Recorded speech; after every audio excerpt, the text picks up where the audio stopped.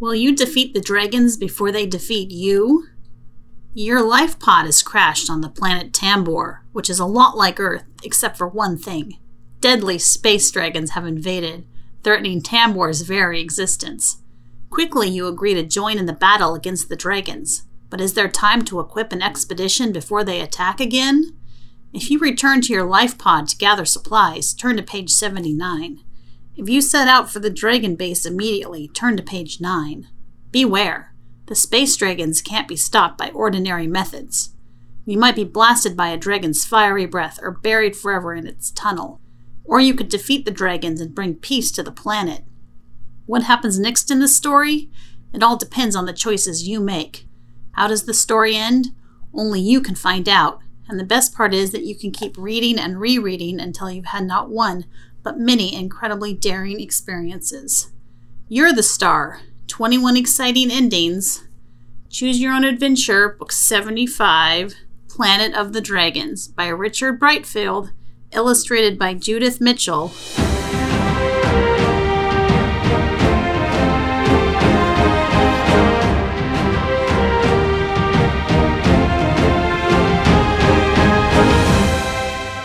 Welcome to Incredibly Daring, a podcast where we read vintage Choose Your Own Adventure books to each other and make generally poor decisions. I'm Connie. I'm Jeremy. I'm Jason. Well, yet again, we're battling space whatever, so we're wearing some sweet, sweet jumpsuits.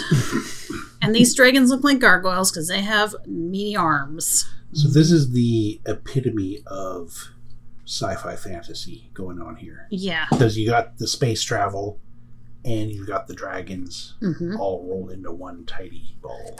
Actually, I think I have a friend who's writing a space dragon book. Sweet. Yeah. Yeah. It was like, I mean, it's not Choose Your Own Adventure, but... Well, then it's not worth reading. I'll mention that to him. He'll hear. At least he better. At least he better hear. Oh, your friends better be listening. Richard Brightfield is the guy that has a tendency to take a while to get to it. He's the guy who did the Dr. Ta book, where with his big glass pyramid, and he just did a book that we read not too long ago. Maybe the invasion of the planet Earth with the little baby doll aliens. Oh God, yes. I think he wrote that book too. So. Yeah, I do remember the name. Well, there are initials in this one, P.Y. Oh. This book belonged to P.Y. Well, P.Y., we have your book. You're not getting it back. Nope. It's pretty beat up. Yeah, it's not in good condition at all. Warning.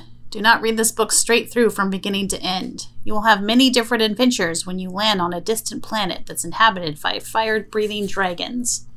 As you read along, you will be able to make choices. Your choices will determine what happens to you next. Will you defeat the dragons before they defeat you? Think carefully before you make a choice. The fearsome dragons aren't the only strange creatures on the planet of Tambor. Good luck. Jeffrey Tambor. Jeffrey Tambor. Yep, spelled the same way.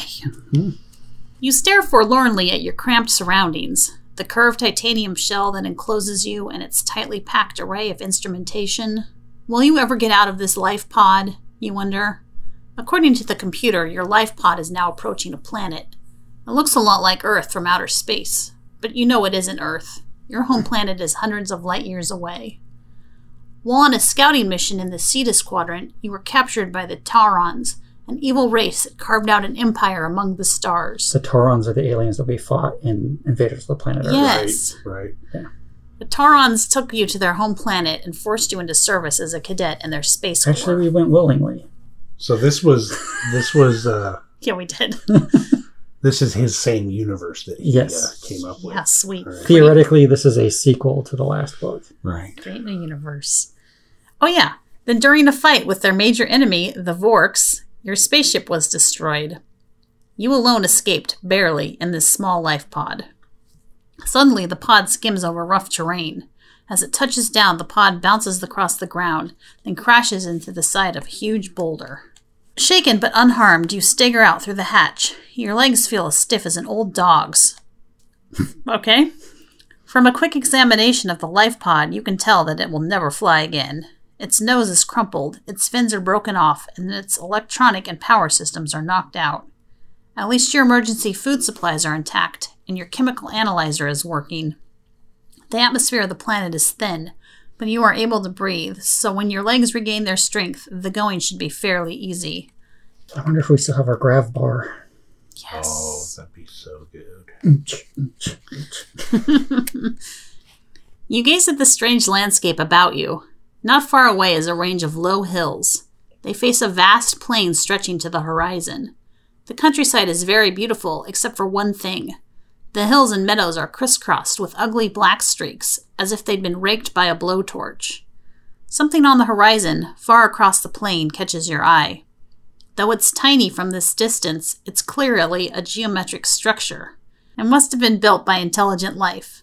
As you watch, several black dots bound up and down in the air above the structure. Several flashes of red light appear along its side, and then a cloud of smoke rises from it. What's causing this strange display, you wonder? It's being attacked by dragons. It almost looks as if someone's fighting a battle. A few seconds later, you hear a distant rumble. In a moment, all is quiet again. The dots have disappeared, and the structure is now hidden by a pall of smoke.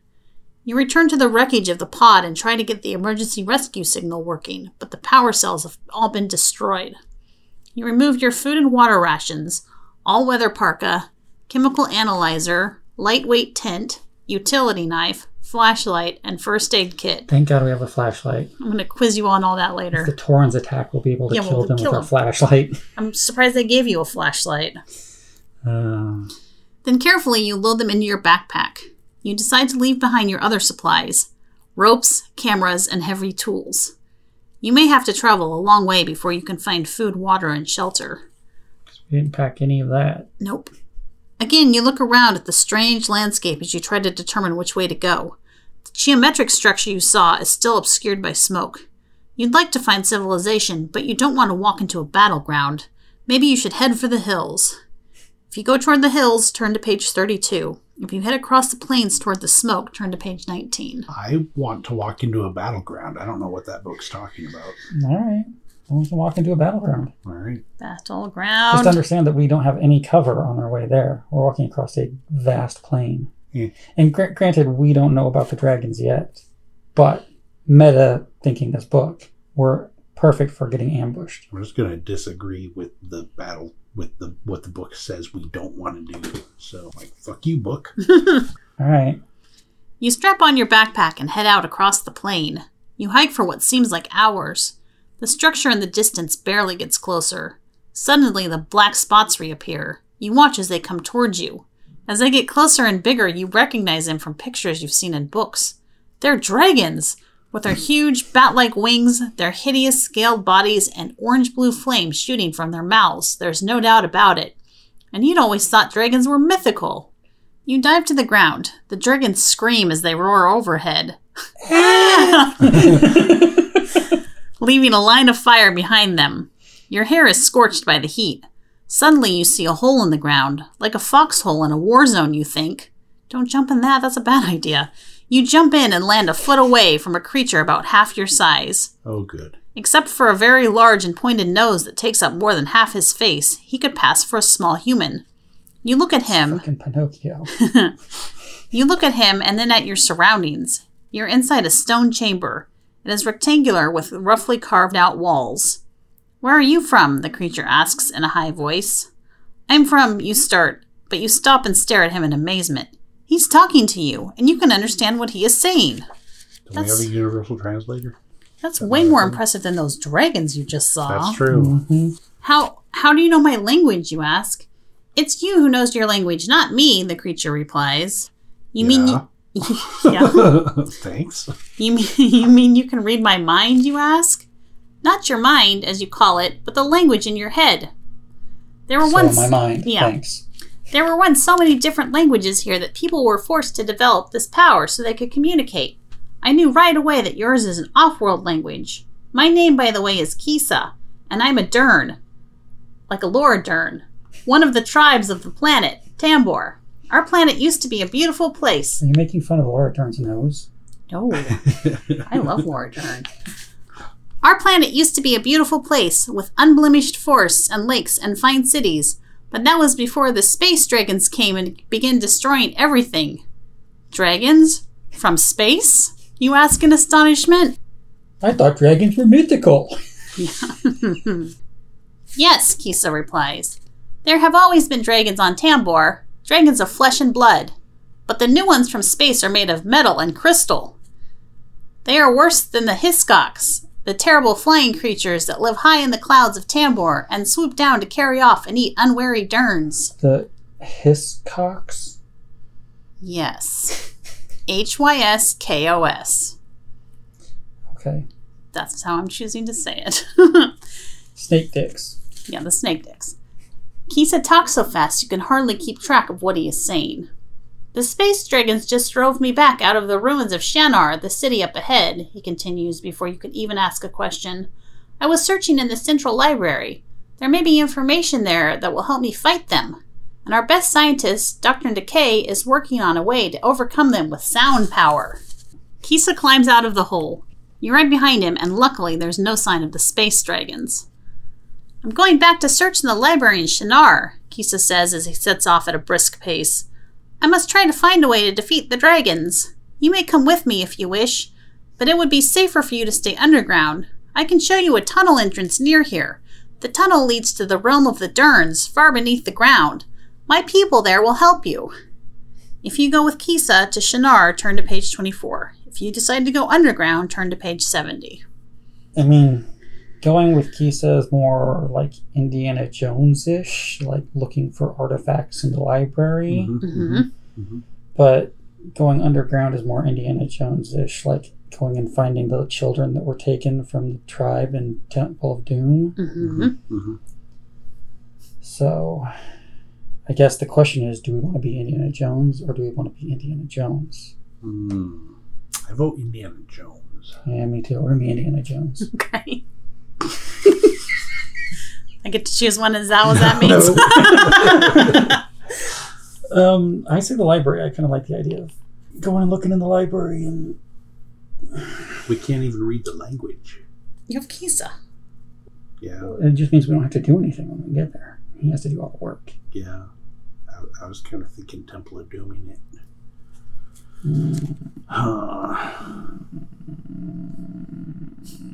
Rock, paper, scissors. Are there riches to be gained in the library? Yeah, it's a library. So nothing. Are you fucking kidding me? It's a library. The library. We might meet LeVar Burton there. All right. Okay. We'll go to library. Library. Within the hour, you and Kisa have reached the magical city of Shanar. The buildings... It's magical now? I guess. The buildings that haven't been destroyed by the dragons are shimmering, crystalline shapes, the most beautiful you've ever seen. Why do the dragons keep attacking the city, you ask? That is one of the great mysteries about them, Kisa says. We don't know. You are threading your way through the debris when Kisa suddenly stops and listens. Quick, we must hide, he whispers. Something is coming toward us. You follow Kisa as he scampers behind a low, fire-blackened wall. Both of you crouch and listen. Somewhere not far away is the sound of many feet crunching along. As the sound comes closer, Kisa peeks through a crack in the wall. He gives a cry of surprise and stands up. Oh. He is immediately shot. Falls over dead and limp beside you, blood pouring out of his face. You are traumatized for the rest of your life. The end. I could write these books. Yep. Those are Tempors, Kisa exclaims. I wonder what they are doing in the city. I wonder what they are. I thought they were almost extinct. My people used to tame them and ride them. Before the space dragons came, they were a large herd of Tempors wandering across the plains. Now they are very rare. You look over the wall. Several tall, 4-footed animals are grazing nearby. They resemble horses, except their legs are longer and very thin. Their heads are also long and thin, with round, oversized ears at one end and 2 sets of eyes on stalks at the other. So nothing like horses. Absolutely horrifying. Some version of a demented, twisted Picasso. I was going to say, welcome to Picasso world. And there's a picture of them and the F Kisa. Yeah, that's... Kisa's a fun-looking individual. Oh, yeah, he totally is. Oh, yeah, those horses are fucking nightmare fuel. Let me see him. I only looked at the... Oh, okay. He looks like the White Spy. Yeah. Oh, yeah. Yep. They must be scavenging for food, Kisa says. There were once huge storehouses of grain in the city. Most were burned by the dragons. Suddenly the Tempors turn away from you and strain their ears as if they're listening for something. Their eyes wobble at the ends of their stalks. Kisa, who is facing in the same direction, also becomes rigid. The dragons are coming back. We'll either have to get out of the city fast or hide underground. I can't take responsibility for your life. The choice must be yours. If you set out across the countryside, turn to page 84. If you hide underground, turn to page 20. Underground. I was going to say hide? Yeah. Running sounds awful. I'd certainly feel safer underground, you say. Then follow me, Kisa replies, hurrying between two large piles of debris. There should be a... Yes, here it is! Kisa suddenly vanishes, and you run over to where he was standing. Sure enough, there's an opening in the ground. Sure enough, he abandoned you there. You try to lower yourself into it carefully, but you slip and find yourself sliding down a long chute. You land at the bottom with a thud. Ow, you cry out. My knee! Are you badly hurt? Can you walk? Kisa calls out from somewhere ahead in the darkness. I'm all right. I just skinned my knee, you call back. I shouldn't have gotten so far ahead, Kisa says, coming back to where you're sitting on the ground. Yeah. Quick little bastard. Kisa says, coming back to where you were sitting on the ground and nursing your knee. What do we do now, you ask? We'll wait until our eyes get accustomed to the dim light, Kisa says. Then we'll find out what's down here. I have this flashlight. Yeah. No, we forgot about that. After a while, you and Kisa start moving again down a long passageway. In many places, the ceiling is caved in, and you have to climb over piles of rubble. You go on and on. You must be all the way to the edge of the city, or beyond it, you think. Then you see a bright light in the tunnel up ahead. Both of you hurry toward it. When you get there, you can only gape in amazement. Kisa lets forth a squeal of delight. What luck! Standing there in front of you is a small figure with a beard that stretches all the way to the ground. He's clearly a Dern, like Kisa, though certainly a strange-looking one. The figure beckons for both of you to follow him. Because we have a whole lot to refer to when it comes to strange-looking Dern. Mm-hmm. The figure beckons for both of you to follow him into the brightly lit space off the crumbling tunnel. You find yourself in a room lined with shelves of glass and ceramic jars of every possible shape and size. A crystalline sphere caps each jar. Kisa and the bearded Dern talk excitedly to each other in a strange language. I'm Dr. Nikkei. Welcome to my laboratory, says the bearded creature, turning towards you. Kisa has explained that you are a friend from another planet. Wait, did we ever establish that with him? He reads minds. As he does read minds. That's what we established. That's true. Yeah, yes. I'd like to help you fight the space dragons if I can, you reply. Splendid. You couldn't have arrived at a better time. We need more cannon fodder. Dr. Nikkei takes one of the glass jars from the shelf. As he does, tiny points of light inside the jar sparkle like fireflies. He taps the glass bead on one end with his fingernail, producing a high musical note. This tone seems to attract the space dragon, he says. Listen, you'll hear them. Great. In a few moments, a loud crashing sound comes from directly above, and a tremor like an earthquake rumbles through the room. Small bits of the ceiling fall down around you. Dr. Nikkei quickly taps the other end of the bottle and produces a different note. The sound of the dragon quickly ends. This is an acoustic bottle, the professor says. The note made by this end of the bottle attracts the dragons, while the other note drives them away. This and other experiments have led me to believe that the space dragons are not true life forms at all, but are machines. Mechanical monsters that arrived here accidentally from another planetary system. Accidentally. How do we know he's not the one who attracted them here in the first place? Mad scientist. Mm-hmm. So when we first met the White Spy, he told us that this planet already had dragons on it, and that these dragons that showed up aren't like the dragons that they already had. Right. Yeah, he did say that. The author doesn't remember that. All right. Living here on Tambor, we know all about real dragons, Kisa says. There we go. Once native dragons roamed the planet, but they always lived peacefully with other creatures. Now the few that are left hide in caves, for they are more terrified of the space dragons than any other creature on our planet. But why are the space dragons destroying your planet, you ask? I've given a lot of thought to that also, says Dr. Nikkei. I think they're a kind of weapon. Perhaps they were sent to fight a different enemy, but they went astray and accidentally found this planet. Tambor probably resembles the target planet in some basic way. Earth? Maybe we could drive them off Tambor with your acoustic bottles, Kisa says. I mean, why else are we creating these bottles? So the last Richard Brightfield book, we're fighting aliens with a tube, and now we're fighting dragons with bottles. Nice. Sweet. I have not yet been able to make a strong enough bottle, Dr. Nikkei says. The sounds have a limited range. There's no way I could cover the whole planet. But there is this to think about. Since the dragons are only machines, they must also have a base where they are serviced and repaired, probably by robots that come with them. According to my calculations, that base shouldn't be far from here. If someone could sabotage it so the dragons couldn't be maintained, they would eventually break down. Every one of them, and we'd be rid of them. So why are we creating these bottles then? Dr. Nikkei walks over to the wall and pulls down a map of Tambor. This is Shanair right here, he says, pointing to the spot on the map.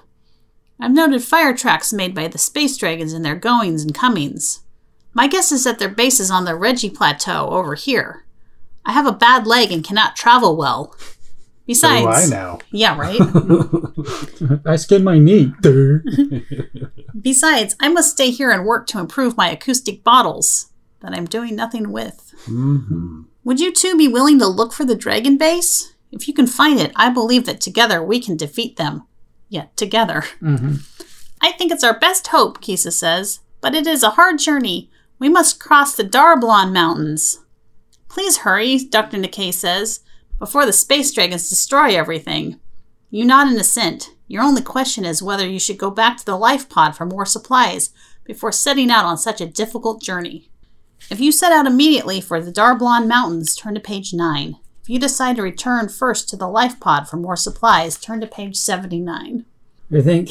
We already haven't used the supplies that we've got. Right, but I think what he's sending us back for are the ropes, because we're going to be climbing a mountain. We left ropes there, and we left heavy tools, whatever those are, and something else I don't remember. Cameras. So, yeah, he's definitely sending us back for rope. And a graph bar. I don't think we have the grab bar. So, why isn't there an option to just ask this dude if he's got any rope? He doesn't have rope. He just has bottles. Just a bunch of bottles. Make a rope out of bottles. That'd be double duty. Let's risk it without the stuff. Yeah, I mean, we already haven't used any of our supplies that we brought with us. Didn't use the flashlight. I was kind of hoping there was a option just to stay, though, because, I mean, my knee's skinned pretty bad right now. Mm-hmm. I feel like I need more time to heal up. Before you leave for the Darblon Mountains, Dr. Nikkei hands you one of his acoustic bottles. This may protect you, he says. While you're gone, I will build an even stronger one. He shows you and Kisa to a stairway that leads back up to the surface. There he wishes you good luck and bids you farewell. You and Kisa set out at a fast pace over the plain. From time to time, you cast your eyes around the sky. Thankfully, you see no sign of the dragons.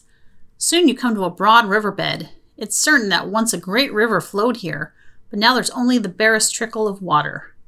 This dry riverbed shall serve as our road, says Kisa. It will take us to the Great Rift, which lies between us and the Darblon Mountains.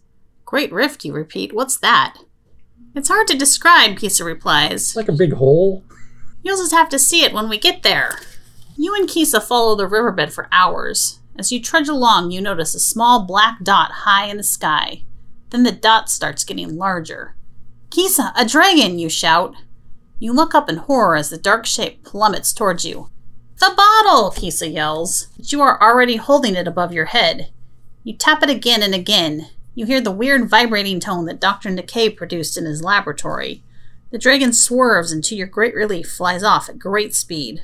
Kisa smiles. Thank goodness, but we must hurry. If more than one dragon comes... You and Kisa continue on at an even faster pace.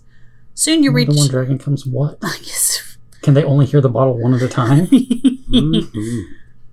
Soon you reach the edge of a cliff overlooking a huge natural chasm. It looks about half a mile deep and almost as much across. So a big hole. Yep.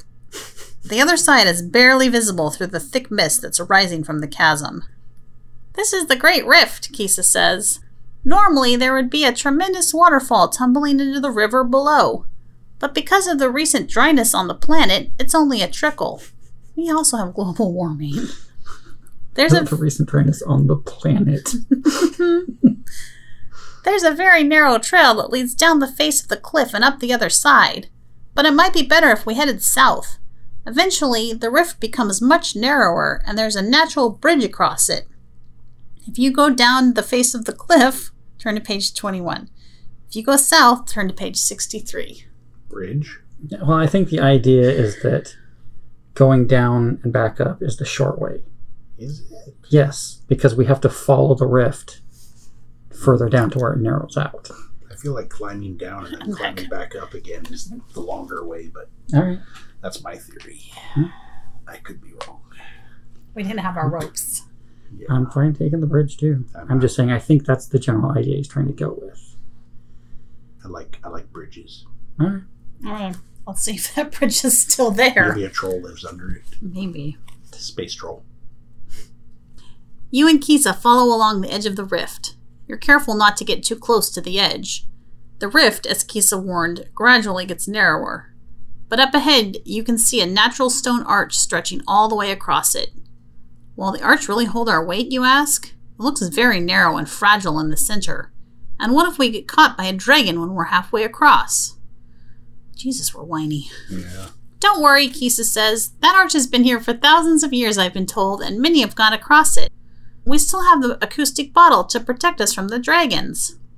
You're right. I don't know what I'm worrying about, you say as you start across with Kisa. Does. No. With Kisa right behind you. You get to the center without any difficulty, then suddenly your foot slips. You barely have time to throw your arms around the arch and hang on. The acoustic bottle and your bag of supplies goes flying off into the deep ravine below. Of course it does. Kisa throws himself flat on the arch and reaches down to help you. With his help, you manage to pull yourself back.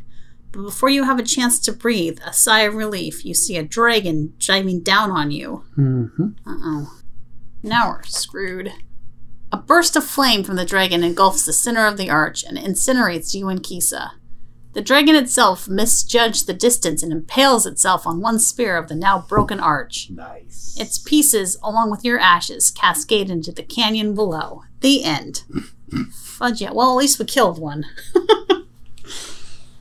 So that ending came out of nowhere. So we can go down the cliff, or we could go to get more supplies. No. Or we could go further back and, go meet the Derns. Depends on if we want to go a completely different route. I think I'd rather just go down the cliff. All right. Okay. Kisa finds the beginning of the trail cut into the face of the cliff. He starts down. You try to follow close behind. But you suck. You wore really bad shoes for this. And your knee is skinned. The trail is hardly more than a series of footholds, clearly intended for someone Kisa's size. You haven't gone far when you realize how dangerous it is. You'd like to climb back up, but Kisa's already descending the cliff far below you. Yeah, he is a fast little thing. You probe downward with your foot for each new foothold, trying to concentrate on one step at a time. After what seems like forever, you reach the bottom. Kisa is patiently sitting with his back against the base of the cliff. You rest for a while yourself, taking some food and drink from your pack and sharing it with Kisa. Then the two of you start out across the floor of the canyon.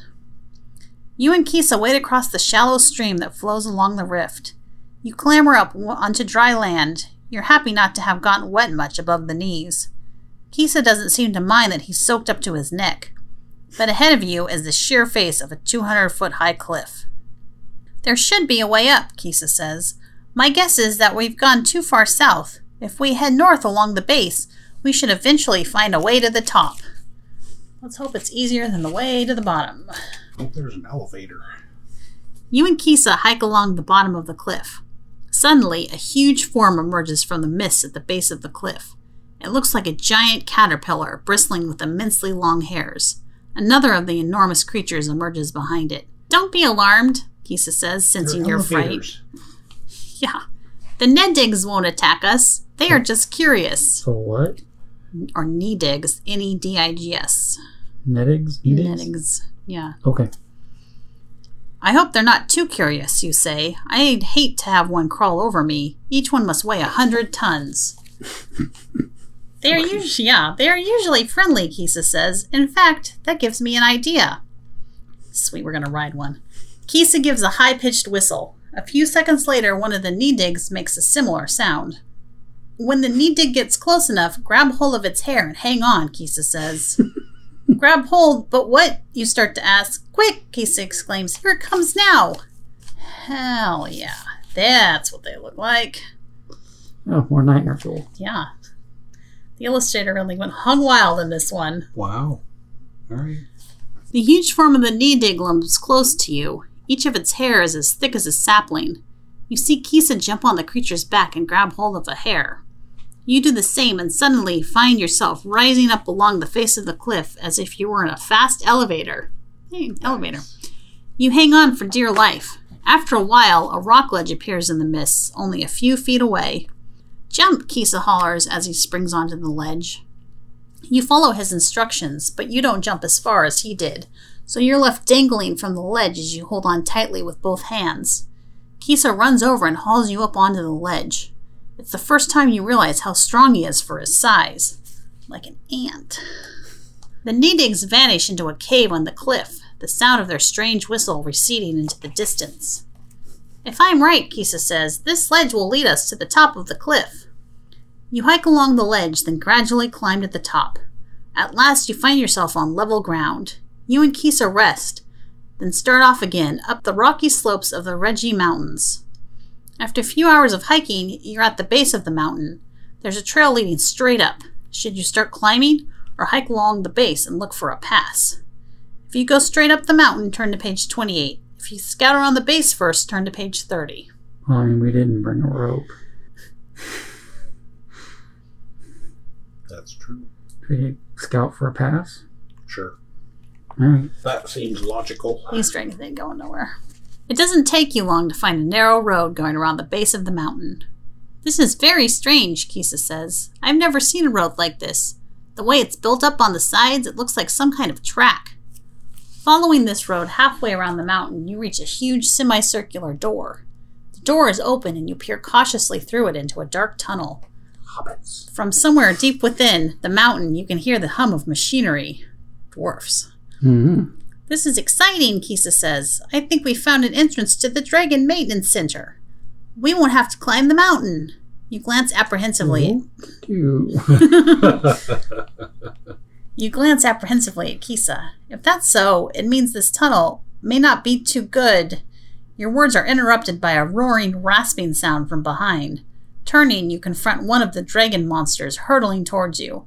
You hold out your acoustic bottle, but before you can tap it, it melts into a sheet of orange-blue flame. The end. Nice. Sweet. You didn't murder it that time. That was a good death. We did get a kind of good ending. You found the thingy. We killed the dragon, basically. Well, yeah, but it killed us, too. Yeah, but we killed one. And technically, no, it killed itself. I count that as a win. I don't know. I kind of like this one because it's wild to think that he's building a universe. Right. And, you know, it was imaginative. I don't feel like I was particularly invested. Yeah. Didn't quite pull me in like the title did. I mean, the title is Planet of the Dragons. And also, that's a misleading title because it's not really the Dragon's planet. No. Is it? It is not. Well, they're not really dragons, though, either. They're some sort of machinery, too. Yeah. And these dragons on the cover don't look like machines. No, they do not. No, they don't. But they are the ones breathing fire on the two human people. Yeah, two human people. It's with normal noses. interesting. Wholly inconsistent book. Yes. Including the artwork. Well, I don't know. Judith Mitchell's artwork in there is pretty good. No. I mean, I'm just saying it's on the cover consistent with what's actually happening, as far as we can tell. Yeah, I think Judith Mitchell's artwork inside the book is probably the high point of this book. Mm-hmm. Yeah, there's some pretty good stuff in here, even though it's nightmare fuel. Yeah, it's still pretty good. Yeah, I don't know. I guess check it out specifically for the nightmare fuel, but I don't know if there's strong enough story in there to really recommend the book as a whole. I'll do light recommend. Yeah. Because it's inventive. Yeah, I'd give it a pass. I mean, there is space dragons. And elevator caterpillar. Caterpilli. Caterpillars. Caterpillar-eye. No, there's no I in the plural caterpillar. Yeah, I give it a light pass. I would not recommend it lightly. I would lightly not recommend it. You could do worse, but I'm less interested in this book than I thought I would be. Yeah. So. Okay. Well, if you want to learn more about Choose Your Own Adventure, go to CYOA.com. If you want to learn more about us, including where you can find us, go to IncrediblyDaring.com. I'm Connie. I'm Jeremy. I'm Jason.